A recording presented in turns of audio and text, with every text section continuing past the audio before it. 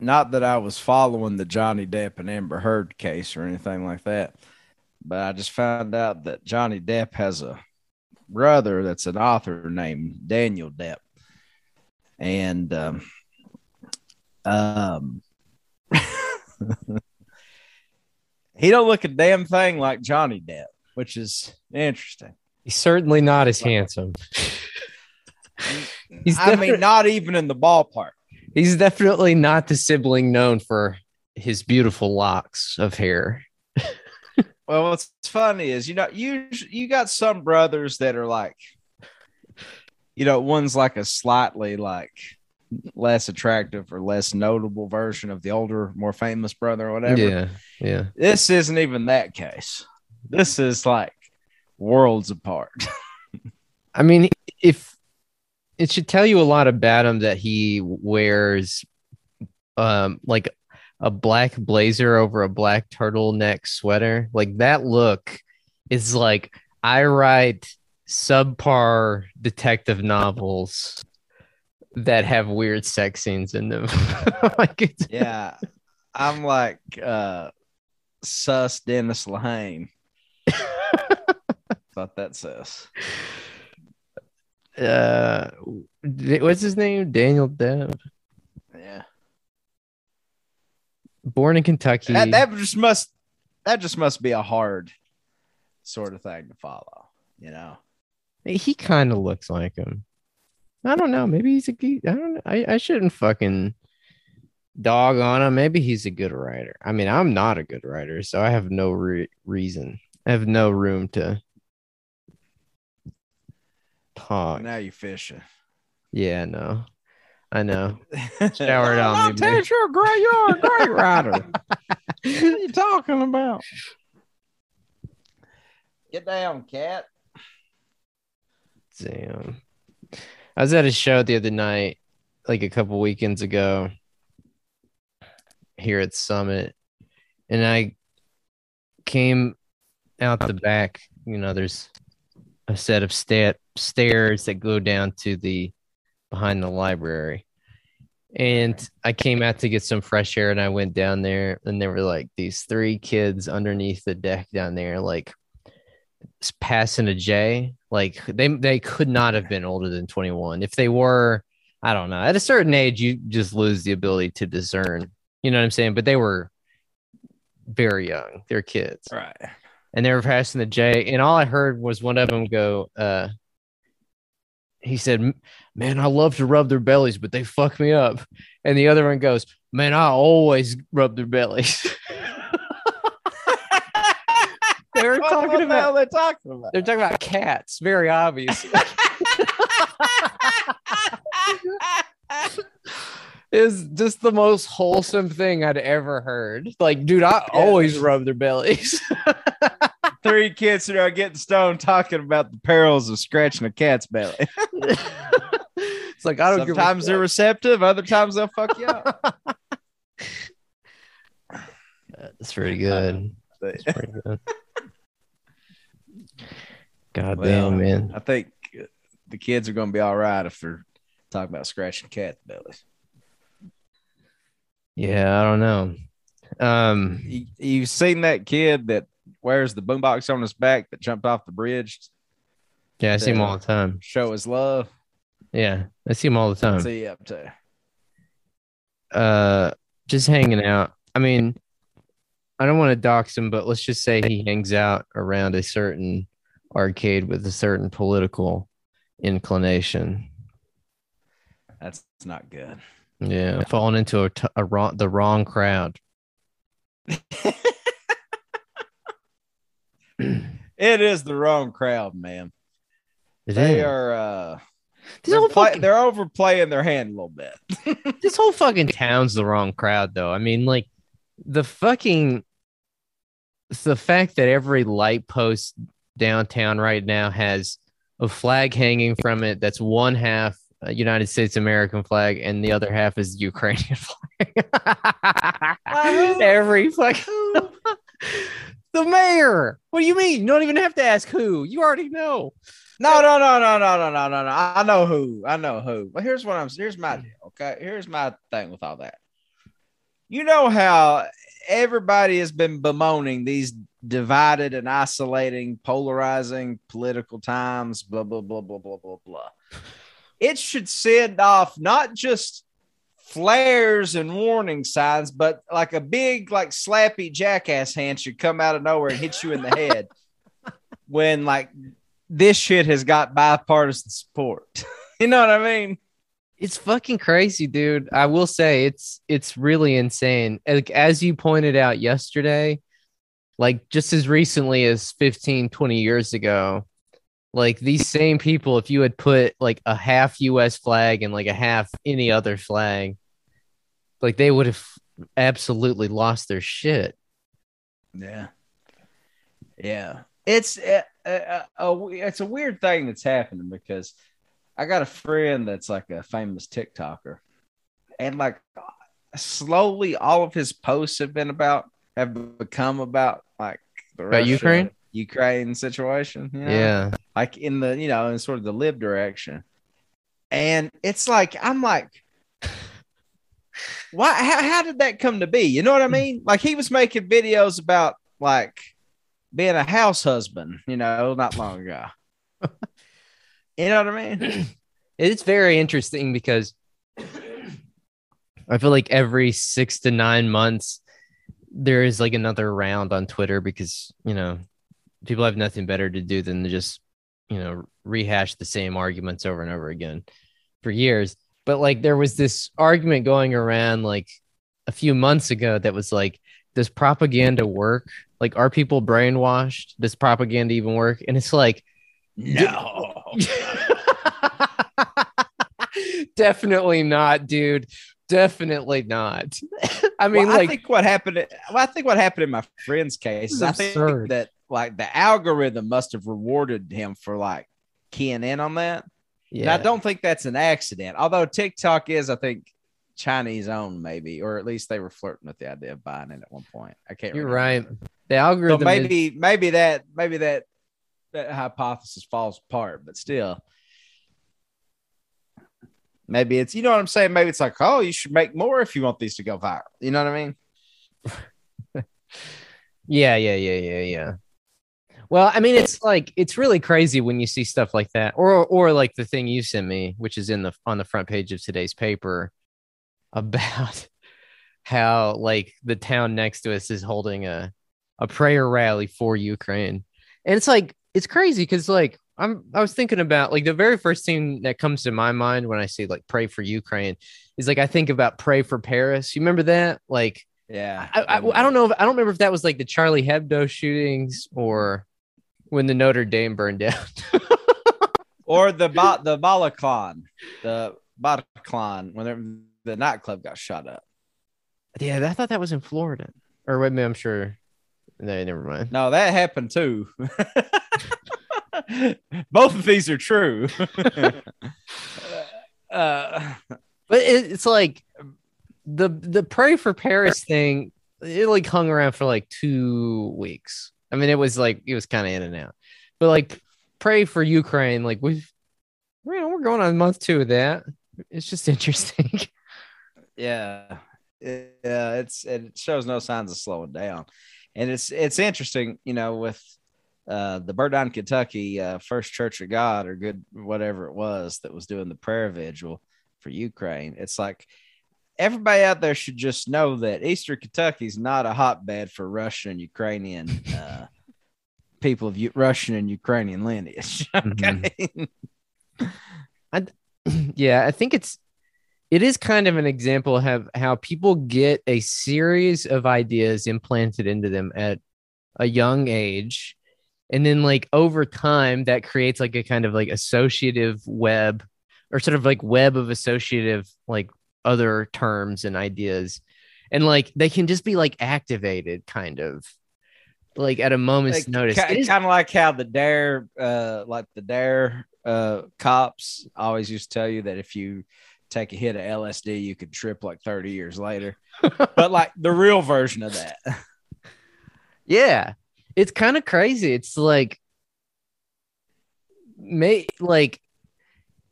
I think for me, the thing that convinces me that like maybe we don't have free will, and that maybe even it is possible for some humans to control other humans beyond their will. Is like every time you see a war get kicked up, it's like you immediately see people just latch on to things that like they didn't give a shit about even 2 or 3 weeks before that. You know what I mean? But like do so in such a passionate and defensive way. And it's like, okay, it's like, A, it's like, where did the fuck did this come from? Like, B, why do you care? Like, you know what I'm saying? Like, it's kind of like the first thing we're programmed to do is to have a position on everything. I don't feel like that was even true 20 years ago. Let's take it back to like high school, middle school, like post, like right around 9/11. I don't feel like that was a time when people would punt on subjects. Nobody punts on the subject anymore. It's kind of one of the problems of podcast. but really, you know what I mean? It's like the first way this is successful is we all have to have a position on things that we don't really know a whole lot about with minimal information. You know what I mean? And I'm not saying that you're entitled. Everybody says you're entitled to your opinion. Of course, you're entitled to your opinion. But a lot of times those opinions are fashioned just kind of seat of the pants, and I'm present company included. I'm indicting myself in that. Yeah. Yeah. Well, I mean, it does make you wonder, like, what it is about this that is so resonant. Like, why? Like, when I go into the gym, obviously, they got Fox News and Newsmax and everything playing. And they cover Ukraine 24/7. And obviously, like, their line is that, like, Biden's not doing enough. But yeah, you're right. Like, as you pointed out earlier, there is, like, a pretty strong consensus on this, which is pretty terrifying. But, like, what about this conflict signals something like existential that like well, you said it. Just here's the creepy part about it. You said it this morning when you were texting me. We couldn't even get a consensus on the goddamn coronavirus. It was killing people left and right in 2020, and this continues to. I mean, slower, but you know. But they found consensus on this. I kind of wonder if, honestly. It could just be like this simple. Like world history is obviously never this simple. But I did say this to you a couple of weeks ago, and I was like, I'm glad we didn't put that on a podcast because that sounds absurd. But you know, why not? It kind of makes me wonder if like Putin, like, okay, if you ask the question, like, why is this still hanging around? Like, why is it still so resonant with people? Like, why is every light post in downtown Whitesburg? Well, you know, my neighbor that bangs the gong every morning for the victims of coronavirus, he doesn't bang the gong anymore, but he's flying a Ukrainian flag with that little insignia that looks just a little too fast for comfort on. Dude, it's like the one thing. Like, when's the last thing that libs and conservatives had any kind of common ground like this on? Even though they don't really have common ground, because like the libs think they do. That's the fucking idiots. They're like, we finally got that's the problem. Yeah, like that. Like that's why they're all too happy to jump into. It's like they're so house trained by the Republicans. They're like, finally something we can see eye on. And like, okay, it could be possible that the national security state interprets this as, well, what it really is, which is like a blatant fuck you to America by like a major global superpower, something that hasn't happened in a really long time, not in this way. And so it's like, then that begs the question, like, don't you think Putin would have known that it would have been received that way? Like, yeah, I think he probably would have. Like, the mainstream narrative on him is that like he totally miscalculated, he blah blah blah. I'm not trying to like attribute any kind of shrewdness to this guy. I don't know anything about him. I'm just saying, like, I don't know anything about him. You probably don't get to lead you probably don't get to lead a massively complex state like his in the 21st century for over 20 years if you don't have some sort of and have spent your career as a KGB spy for a long time before that. Right. So it's like, I think he's got some level of, you know, acumen when it comes to this.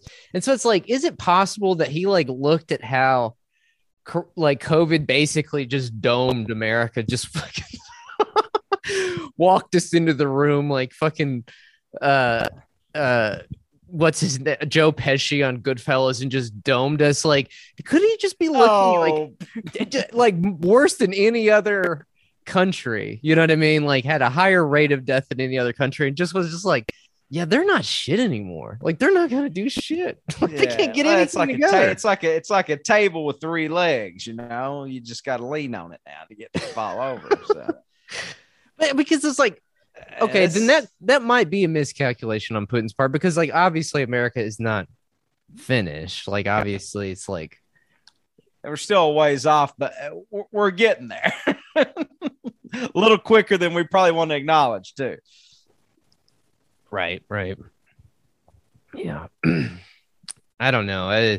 So it's like, I guess the kind of like media, I mean, because like I went to the New York Times page this morning and I was genuinely shocked that they had the subway shooting above the Ukraine stuff. Like, not very much above. They just had one tiny little headline story, and then it's like Ukraine. Like, I check it every morning. I don't have anything else to do in the morning, so I usually sit there with my coffee. I go to the New York Times, I go to the Financial Times, I go to like Washington Post and shit. It's like, yeah, New York Times more than any other. It's just like Ukraine. That's all you're getting. Oh man! So it's like, I guess they interpret it to be the pretty big shot across the bow, I guess, in terms of like American hegemony, and I don't know. What was your take on that shooting in New York? I heard something interesting this morning about it. And I don't want, again, not one of the places you want to play fast and loose, because obviously it's awful. You know, people getting shot and all that stuff. But like, I heard people talking about like Eric Adams' like sort of agenda, where it's like, not saying that he like orchestrated the shooting or anything like that. I'm not gonna go there with it. But like, like he's been going around like New York and like moving all these homeless encampments, just taking people's shit and just like leaving them out there. Then when people ask you, what are you going to do? It's like, well, we're going to find a place for them. And, well, where's that going to be at? And he just doesn't have an answer for it, because there's not going to be a fucking place for them. They just don't want them to have like homeless encampments in New York. But it's like, there's some people that think there could be some foul play in that situation, because of how they're trying to ramp up this idea that like, oh, we're not safe. So they have an excuse to keep accelerating the police state to the degree that they even need an excuse. I mean, they can just kind of do what they want right now. But right. Because like, didn't the shooter turn out like to be a black nationalist? Wasn't that what it was? I was like, I saw 62-year-old black guy. I saw Lee Fong. First, do you hear that noise?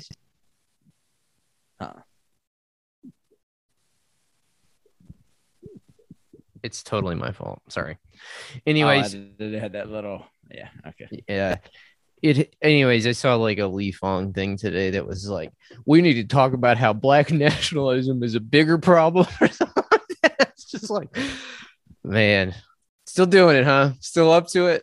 That's cool. I guess that's cool. I'm gonna like stuff like that. Like, it's like working in the burn pits in Afghanistan for like 5 or 6 years and watching like your friends slowly like get mutant, like gross on their arms and faces and stuff from all the carcinogenic chemicals that are burned in the air. And you're just like when I see stuff like Lee Fong and them talk about stuff like this, I'm like, dude, I it might be time to get out of this. They've completed their transformation.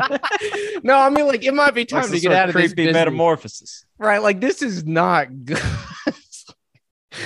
I'm just saying, like, we're peers, and like, you look at the guy next to you, you're like, oh my god, like, this is what the internet has done to you. Like, this is fucking bad. You're grotesque. You become grotesque. It has claimed a lot of those Intercept guys. It is true. Well, yeah, because like when they started that website, they were like, we're fucking doing it. we're fucking doing it. We're speaking truth to power. We've got the fucking Snowden docs. We've got the eBay money. We're fucking burning this motherfucker down. And then people were like, all right, this is and cool. Then a few years later, it's just they're just racist.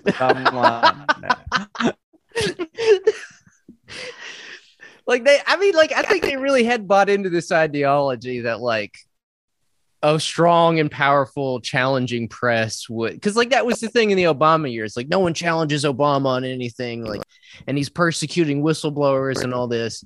It's like they failed to, not to mention the fact that like they didn't even protect that one whistleblower, like reality winner or whatever. Remember, like they like fucked her whole thing up. Like she like blew the whistle to them and they like didn't protect her. And so now she's like in fucking prison and stuff. And then like they didn't enact any social change, obviously. So it's like I think it just like poisoned their brains. Like I just don't think they were able to really pull out of that like sort of like nose spin, like, oh shit, like yeah, anyways. Just my personal armchair psychological reading of the of Li Fong growing limbs. What was Why is there a little bit of a delay? Do you notice there's a little bit of delay? Yeah, there is. I can kind of hear myself like a few seconds after I talk. Yeah, same. The Brooklyn shooter suspect has a long history of black identity extremism, like lots of mass shooters, like lots of I couldn't name you a black mass shooter till this guy. And it's just alleged, we should say. Well, there was the dude in Dallas in like 2016, and the only way that I remember that Dorner, yeah, there was Christopher. Was that Christopher Dorner? No, I thought Christopher Dorner was the California guy. There was this dude. That one was fishy as fuck. The one in Dallas in 2016. The one in Dallas, yeah. And I'll always remember that one till the day I die. I will never forget that one because that same night, someone in town put a Black Lives Matter sign in the window. We were walking home, not knowing about that shooting. Yeah, they did not know about this. It was like the one night. The one night. The worst night you could have picked to have done that. Like, yeah, and that's why that's why the town flipped out. If they would have done that a week before or maybe like 2 weeks after, nobody would have cared. No. I would have been it's like right on the heels of that. And then the only other one I can think of is Lee Boyd Malvo, but that's like a different class, I think. Totally. Well, the Dallas one though, more Ted Kaczynski vibes. Well, the Dallas one though too was pretty fucking weird. If I remember correctly, they had cornered him in a parking garage, and like a robot went in there and assassinated him. You remember that? Like they never showed the body. It was kind of like a Bin Laden shot. Yeah, not that they would show the body, but like.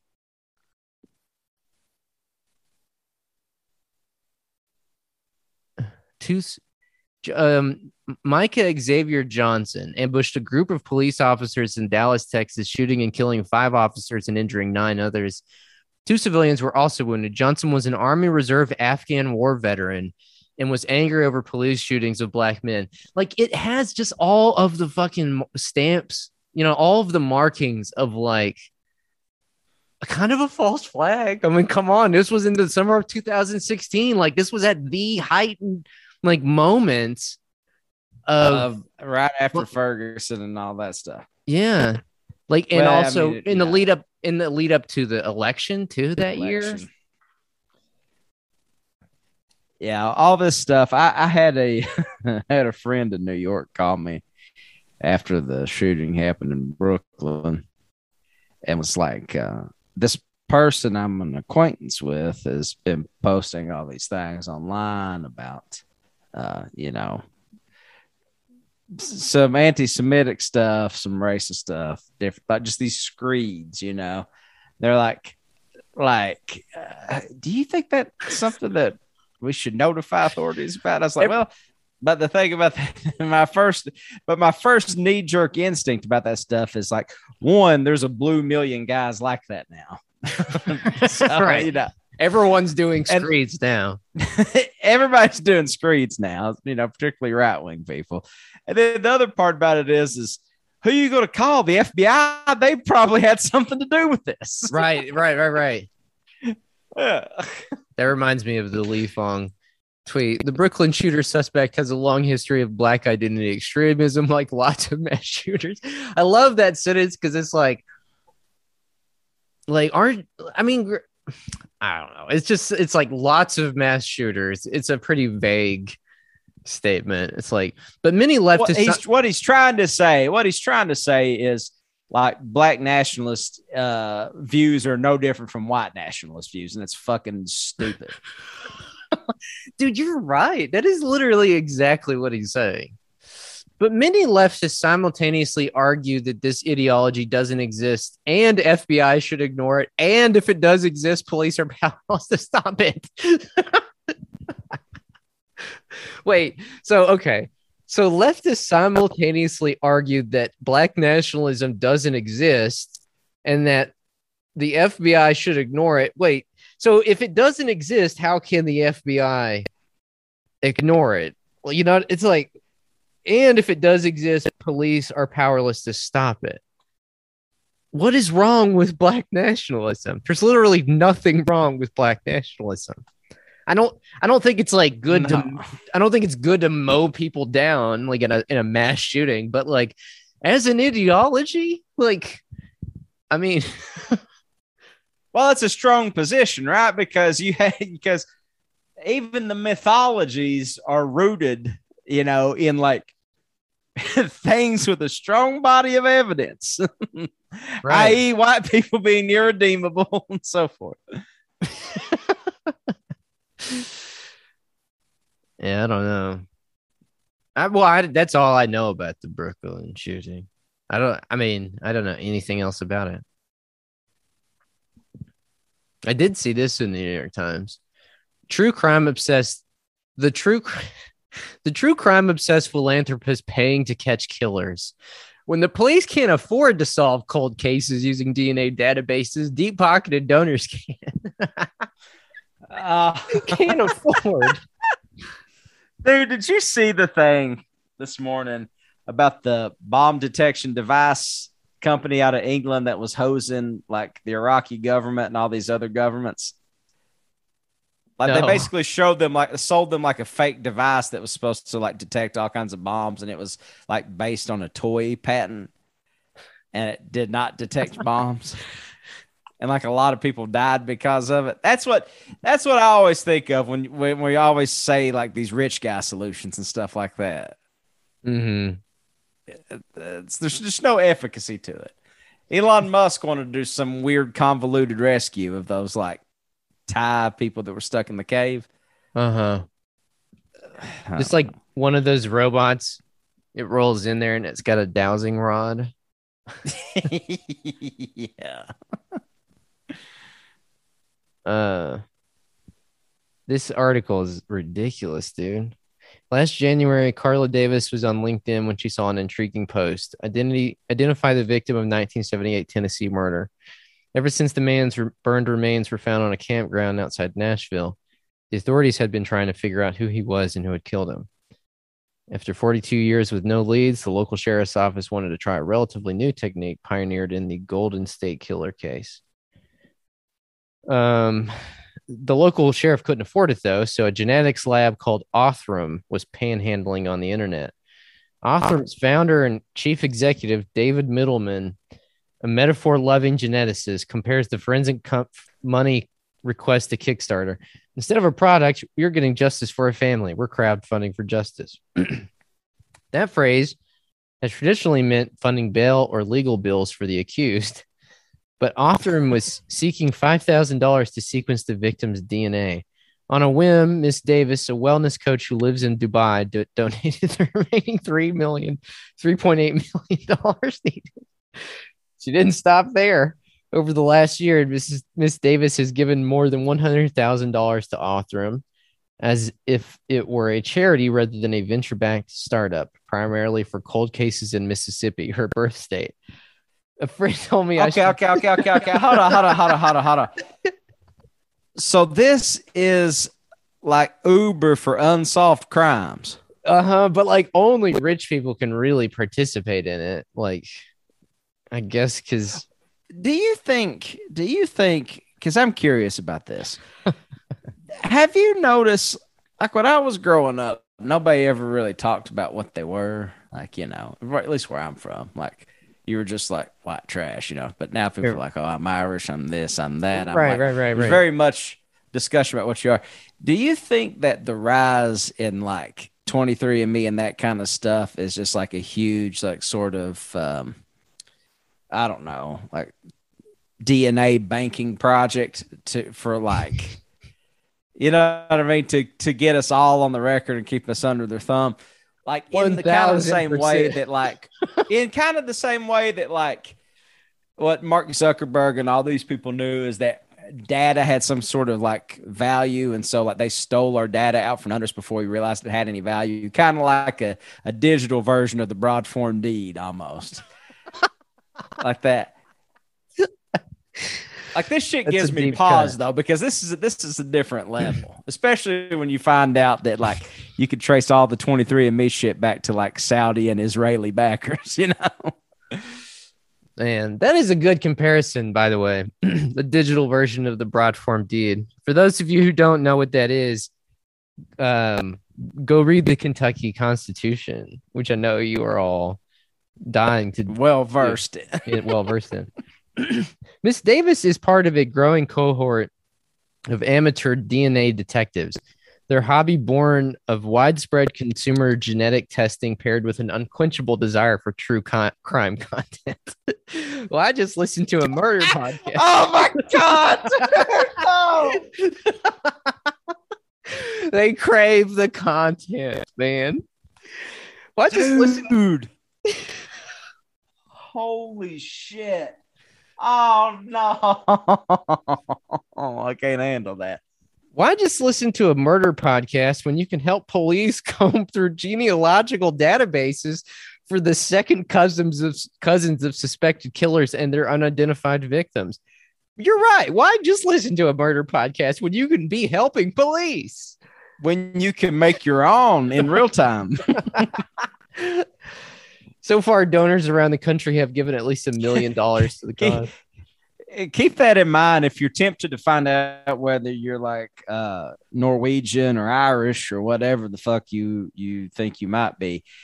You probably don't want to do that if you plan on, like, if you have the capacity to commit a violent crime, maybe just like don't give a shit about what your ancestry is. You're right. So far, donors around the country have given at least $1 million to the cause. They could usher in a world where few crimes go unsolved, but only if society is willing to accept and fund DNA dragnets. Wow. DNA dragnets, you say? The funny thing to me about this is like this started because these rich, bored wellness coaches in DC suburbs in Dubai wanted to were listening to too much content. They kind of got the same brain poisoning that my boy Fong got. They got too much content. They OD'd on content, and they want to solve murder mysteries from 20, 30 years ago. So I could see a scenario in which the board heiress of a large regional manufacturing scion in the Midwest or something like that winds up funding the investigation of an unsolved murder from the 90s when a 7-year-old boy was snatched off the streets of some rural town in Ohio or something like that. And it turns out that the reason why the kid was snatched in the first place was some fucked up Epstein or Franklin like, sex ring thing, you know what I mean, where they like steal kids off the streets and stuff. Because I mean, like, there's like that Johnny Gosh case, you know what I mean, from like Nebraska. I think it's from Nebraska. What's the Johnny Gosh case? I mean, that's kind of like a similar thing. Like, there's all these theories about like what happened to that guy. He's a kid. Paper boy in West Des Moines, Iowa, who disappeared without a trace between 6 and 7 a.m. on September 5th, 1982. He's presumed to have been kidnapped. As of 2022, there have been no arrests made, and the case is now considered cold but remains open.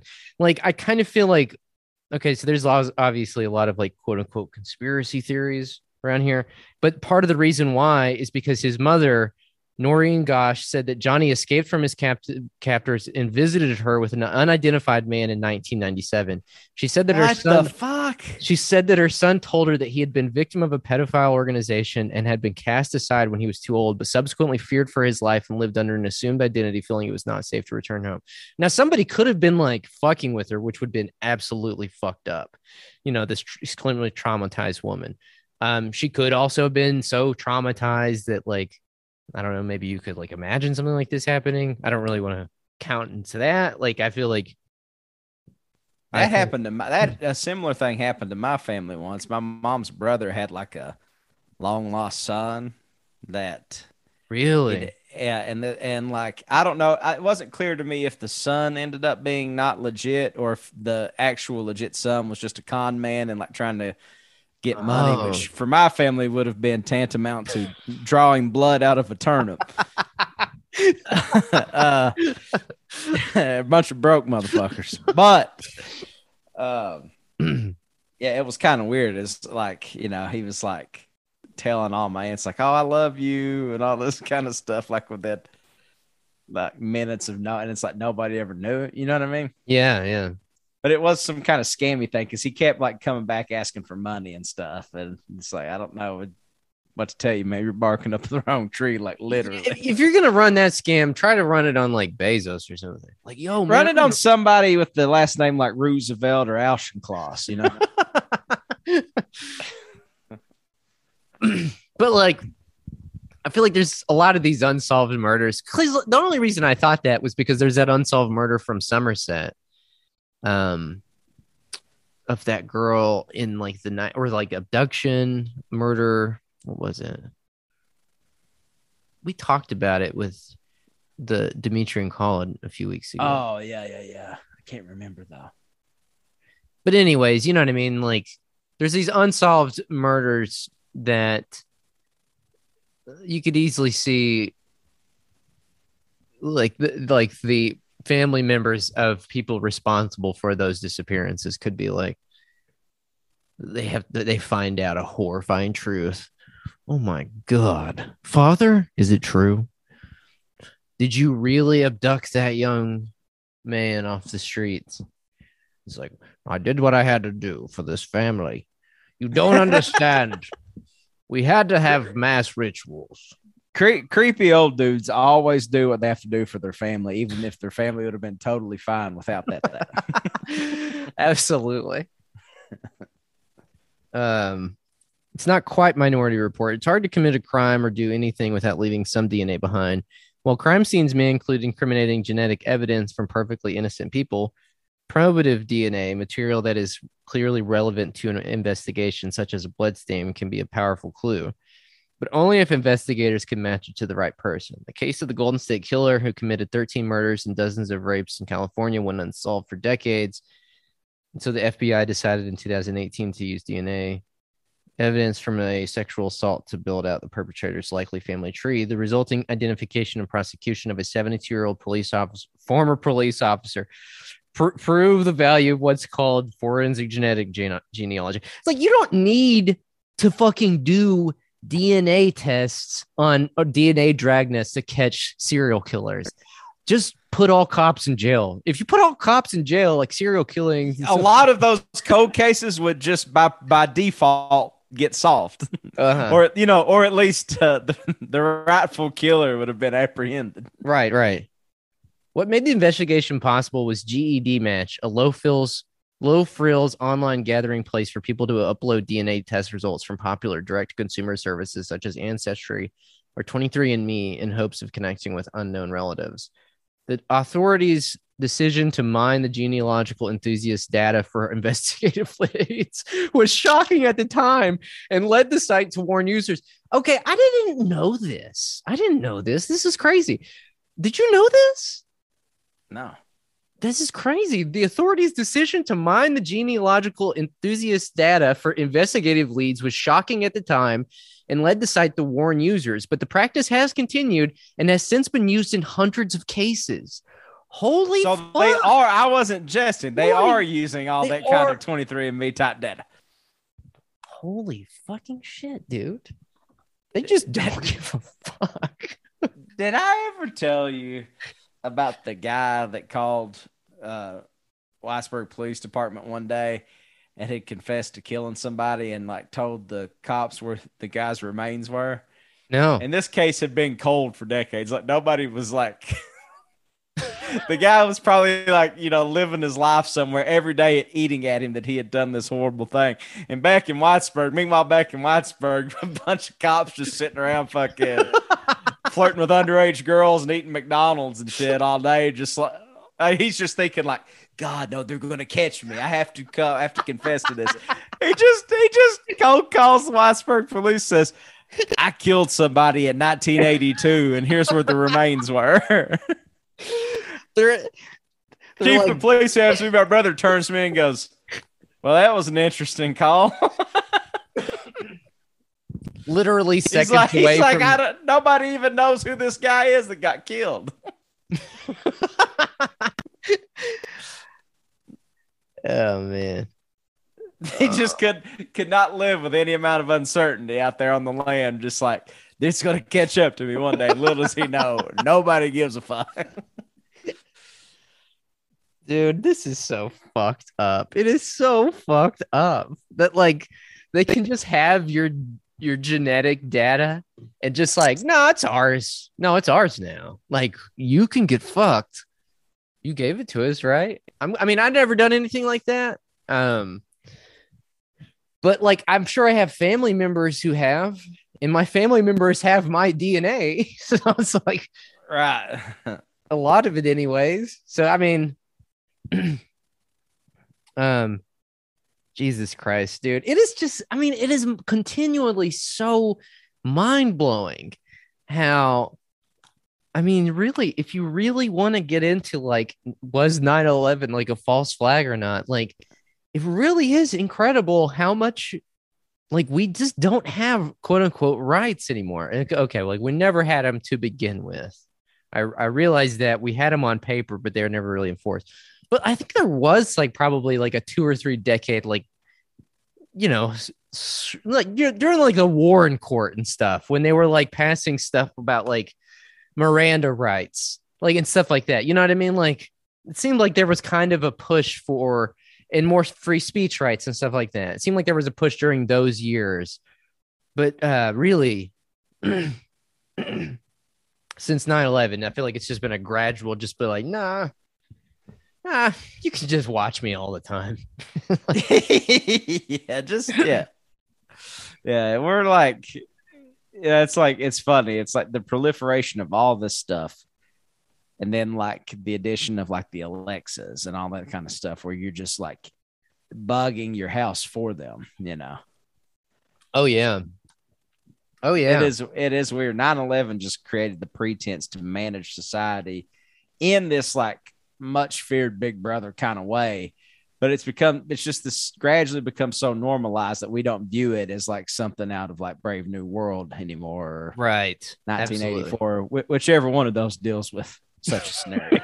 I can't remember. Never read either of them. Because many local agencies lack the resources to participate. Like, I feel like you always see these like stats going around about how like the NYPD has like a larger budget than like the Italian military or stuff like, you know what I mean? Like stuff like that. Like they have the resources to investigate murders. I mean, like if police should be doing anything, it's like probably the only thing they should be doing really is investigating murders. I mean, not obviously using DNA, people's DNA without their consent to do that, but like they've got the fucking resources. Like you're just giving them money. It's like that money is gonna like just it's gonna materialize as an MRAP at a fucking BLM, at a pride rally. You know what I mean? Like that's what the fuck are you doing giving them money to solve true crime?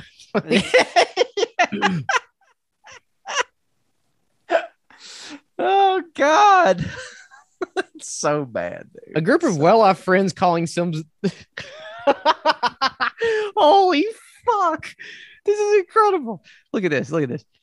A group of well-off friends calling themselves the Vegas Justice League has given Othram $45,000, resulting in the solving of 3 murder rape cases in Las Vegas. What the fuck is the Vegas Justice League? Dude. Very fucking strange. Welcome to the Vegas Justice League. What the fuck? Can you imagine having all that disposable income and the thing you want to do is give it to cops? That's really something. Yeah, the Vegas Justice League is comprised of local volunteers who make contributions to help solve cold cases in Las Vegas. I mean, like,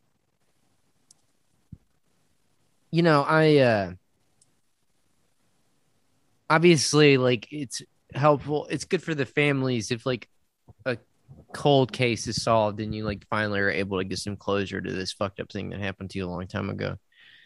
But I just don't believe that giving the police more money is going to, like, because, like, okay, the police are already, like, they already have the money and resources to do all this shit, obviously. The fact that they're not means that they're going after shit like people jumping turnstiles. They're not, like, you know what I'm saying? It's like, it's like the one thing the cops don't need is more money. Right. Usually anywhere. Right. Like, the cops probably, when you gave them that money, they probably went to the file cabinets and flipped through a couple files and was like, nobody give a fuck about this. We'll call this solved. Greg Harris, he committed this crime. God damn it, Greg. You're going to 1959. God damn it, Greg. Sadly, he's dead now, but so you'll never see his day in court. But we solved it. And thanks for the money. You know what I mean? It's like we solved it through the support of listeners like you.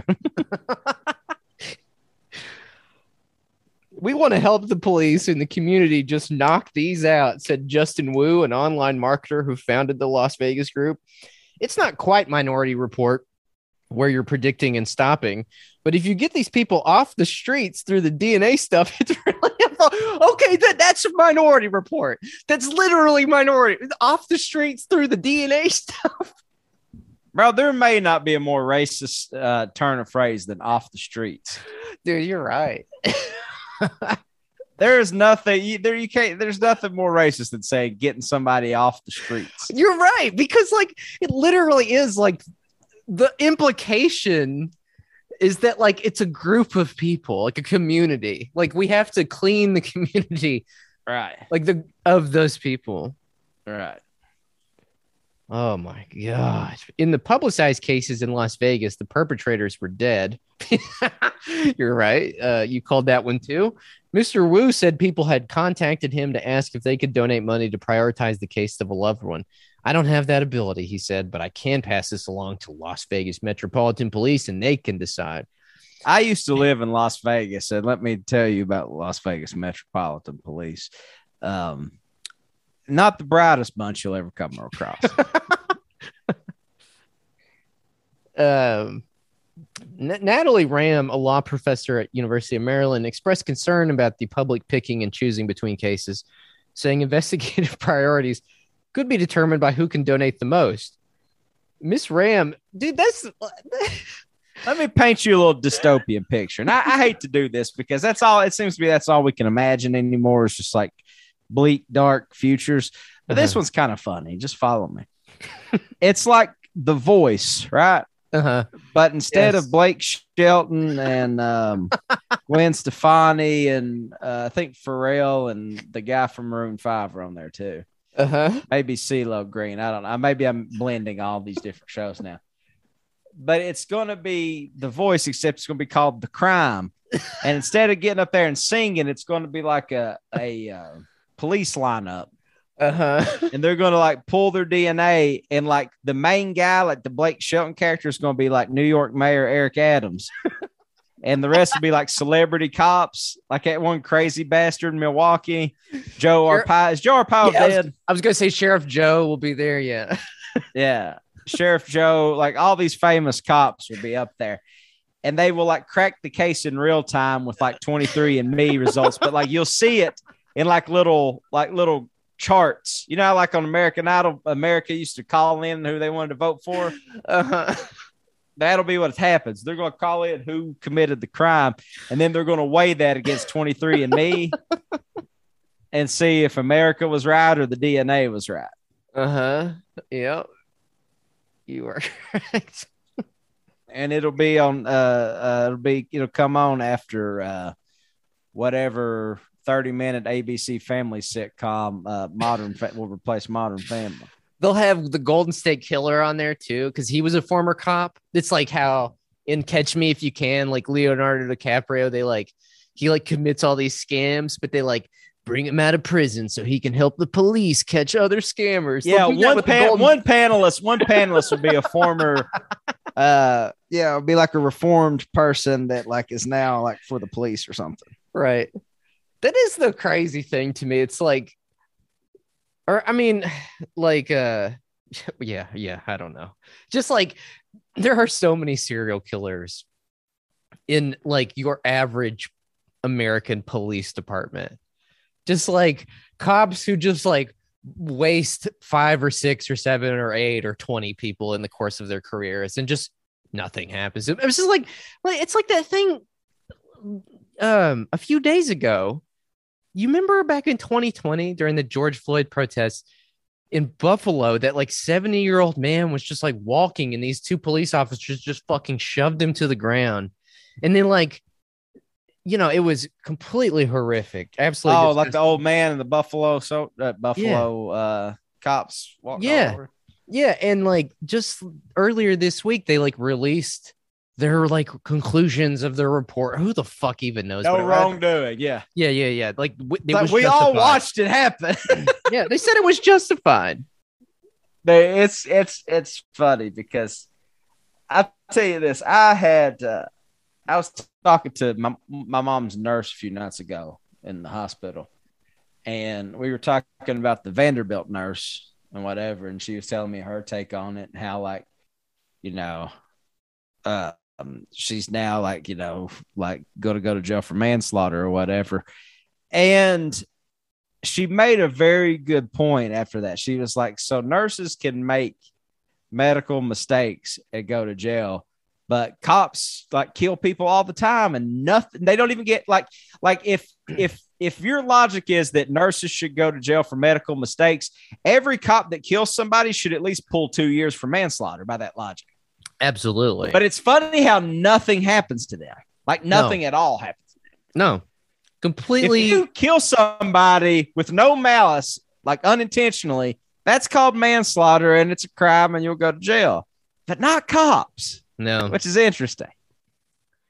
I'm trying to think of other famous cops. There was Frank Serpico.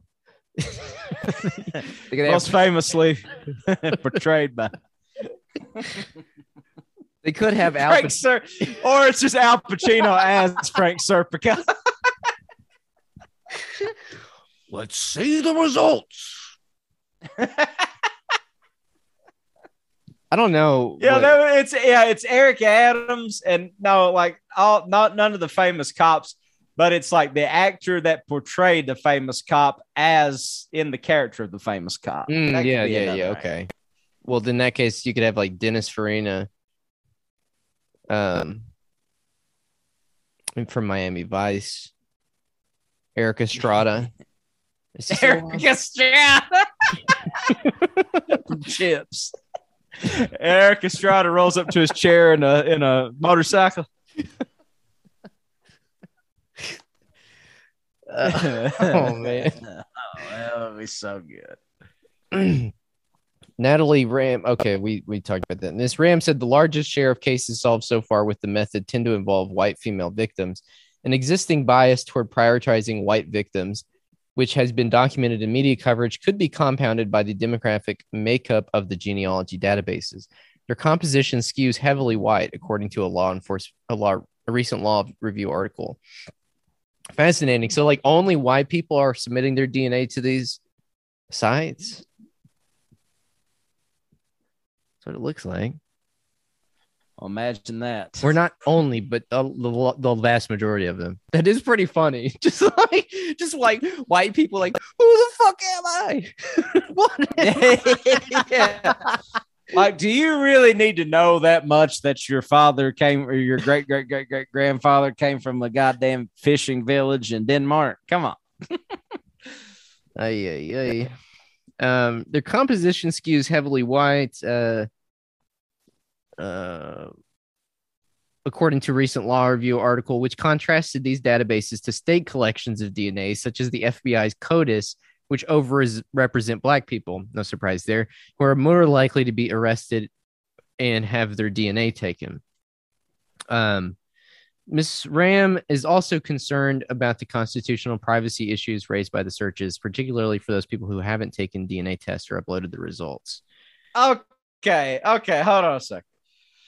So what you're basically lobbying for is you're making some sick little fucking like Squid Game-esque sort of thing out of like DNA to solve all these these unsolved crimes because you are an adult child addicted to true crime.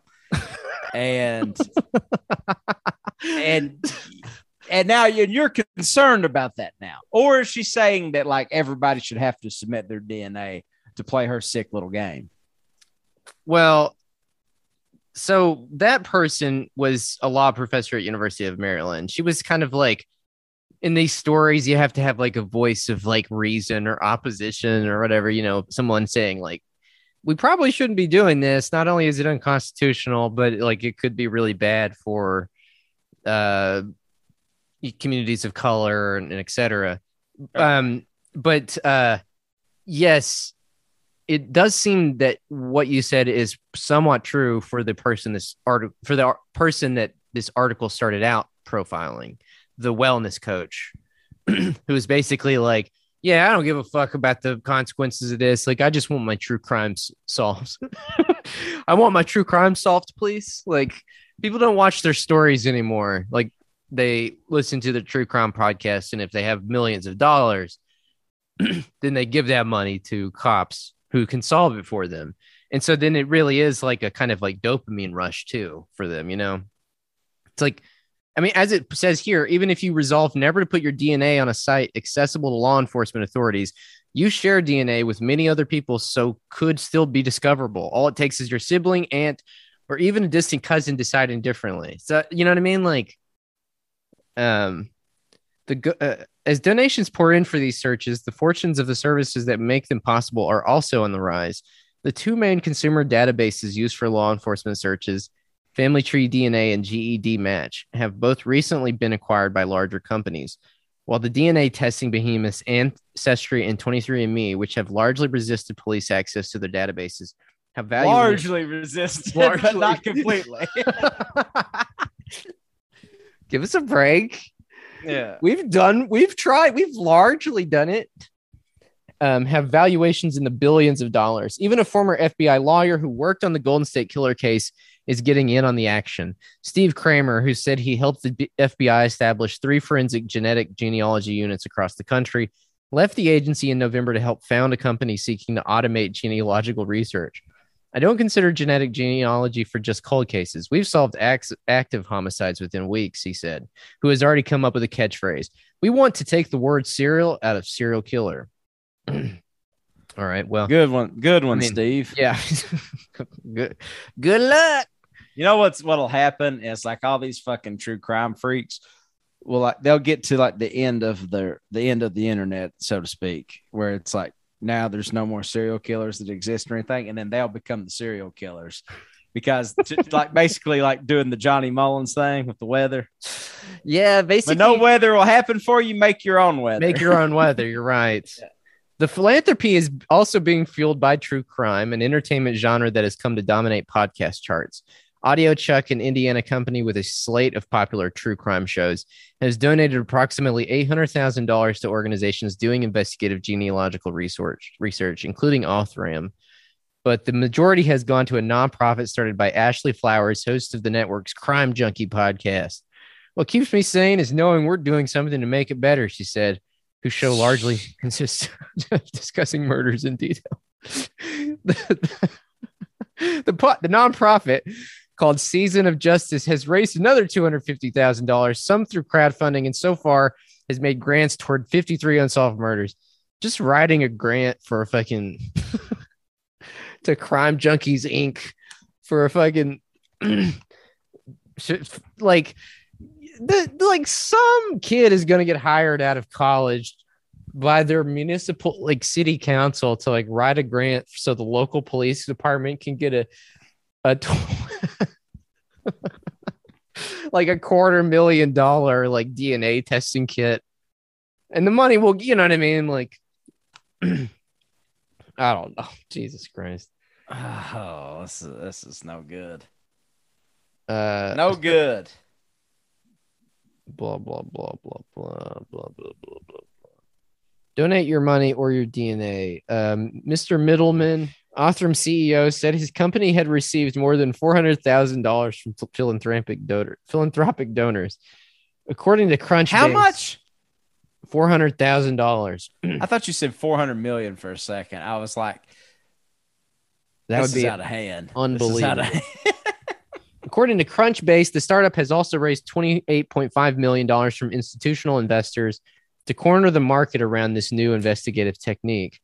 Founded in the Woodlands, Texas in 2018, the company now has 30 employees, said Mr. Middleman, including 5 full-time genealogical researchers, and will soon move to a new building with a lab 4 times the size of its current one. Their pitch is simple. Government labs lack the expensive equipment needed to process DNA database, cigarette butts, bloodstained fabric, bone, which may be decades old.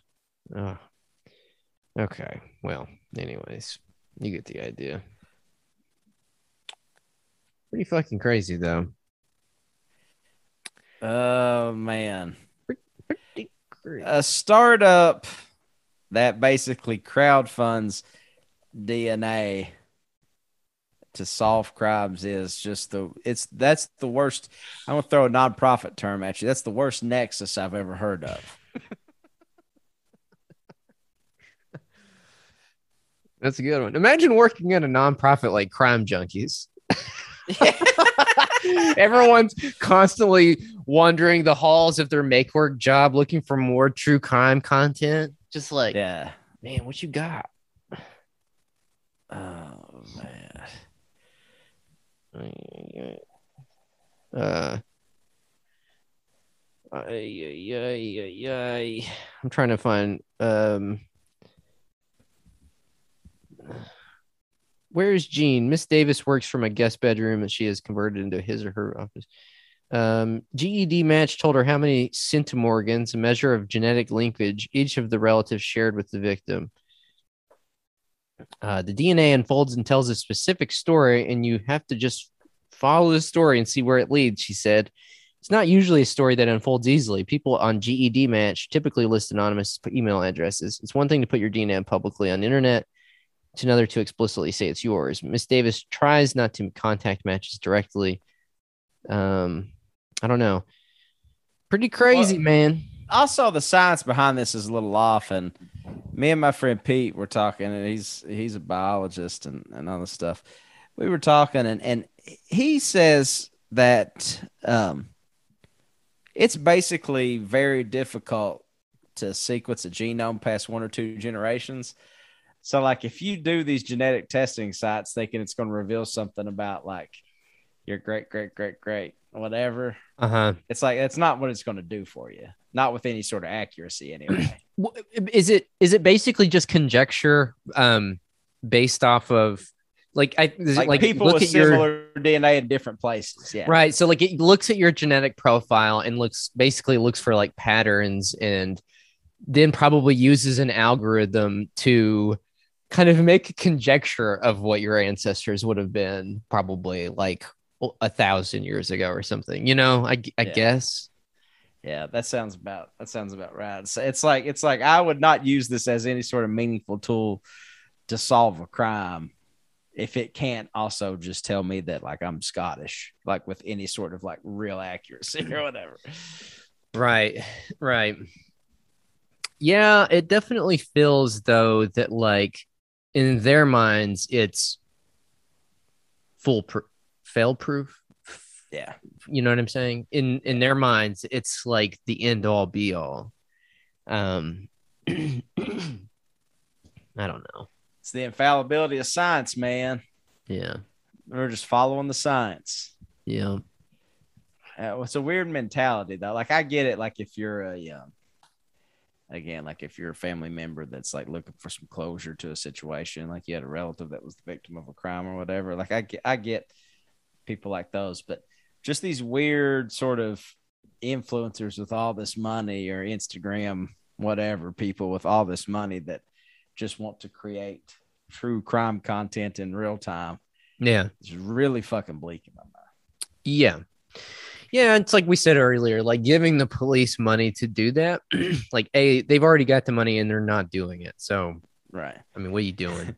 You send your money, and yeah, it's like, it's so funny that dumb bastard was like, they've already solved 3 cases, and it's like all of them were dead. It's like, oh, imagine that.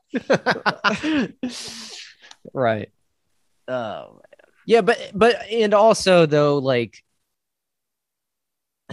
I don't know. I don't know, man. It's just an unfortunate thing. I mean, but it's the crazy thing about it is it's driven by content. Everything is content. Everything's content now. So it's like, that's the only way to see any actual material change in the world. Like, you just need to make more content, and someone somewhere will listen to your content and just be like, this is excellent content. I would love more content like this. And they'll they'll pay their police department, maybe they'll pay their fire department, maybe they'll pay their library. That'll be like the new patronage, like the new sort of like neo-feudal network. It's like people now fund like the arts and like libraries because they like content. That's basically it. It's all content. Yeah. Content driven economy, really. Yeah. I mean, that's what NFTs are. NFTs are a way to monetize content. Yeah. Yeah. So, well, that said, support the Patreon. Support our content. Support our, if you're going to support any content, support our damn content. Our content's pretty good, honestly. Like, of all the stuff out there, and like, we're not funding police departments, and never put anybody in jail, which is unfortunate because Amy McGrath should have went there. But for your generous donation of $5 a month, we'll keep trying to jail Amy McGrath. We will make sure she sees justice one day. She'll see her justice for her role in 9/11. Okay, please go listen to that. That's patreon.com. I'm miserable. Allergies. I can't even think straight. I feel so bad. This is the unfortunate part of the year where you get to play the game. Is it ragweed season or is it COVID? In my case, is it ragweed season, or have I finally reached that threshold of cognitive deterioration where I can't string together thoughts anymore? I hate that. I hate that. Yeah. There's like, I noticed during allergy season, there's a lot of like pauses on the show, and it's just because I can't put a noun and an adjective together anymore for about 3 months. It sucks. All right. Well, go to Patreon. Thanks for listening this week, everybody. You've got more content waiting for you on Sunday. and next week too. So don't never lose faith in the content. It'll always be Don't delay. Sign up today. That's right. You heard him. All right. Well, until next time, we will talk to you later. Goodbye.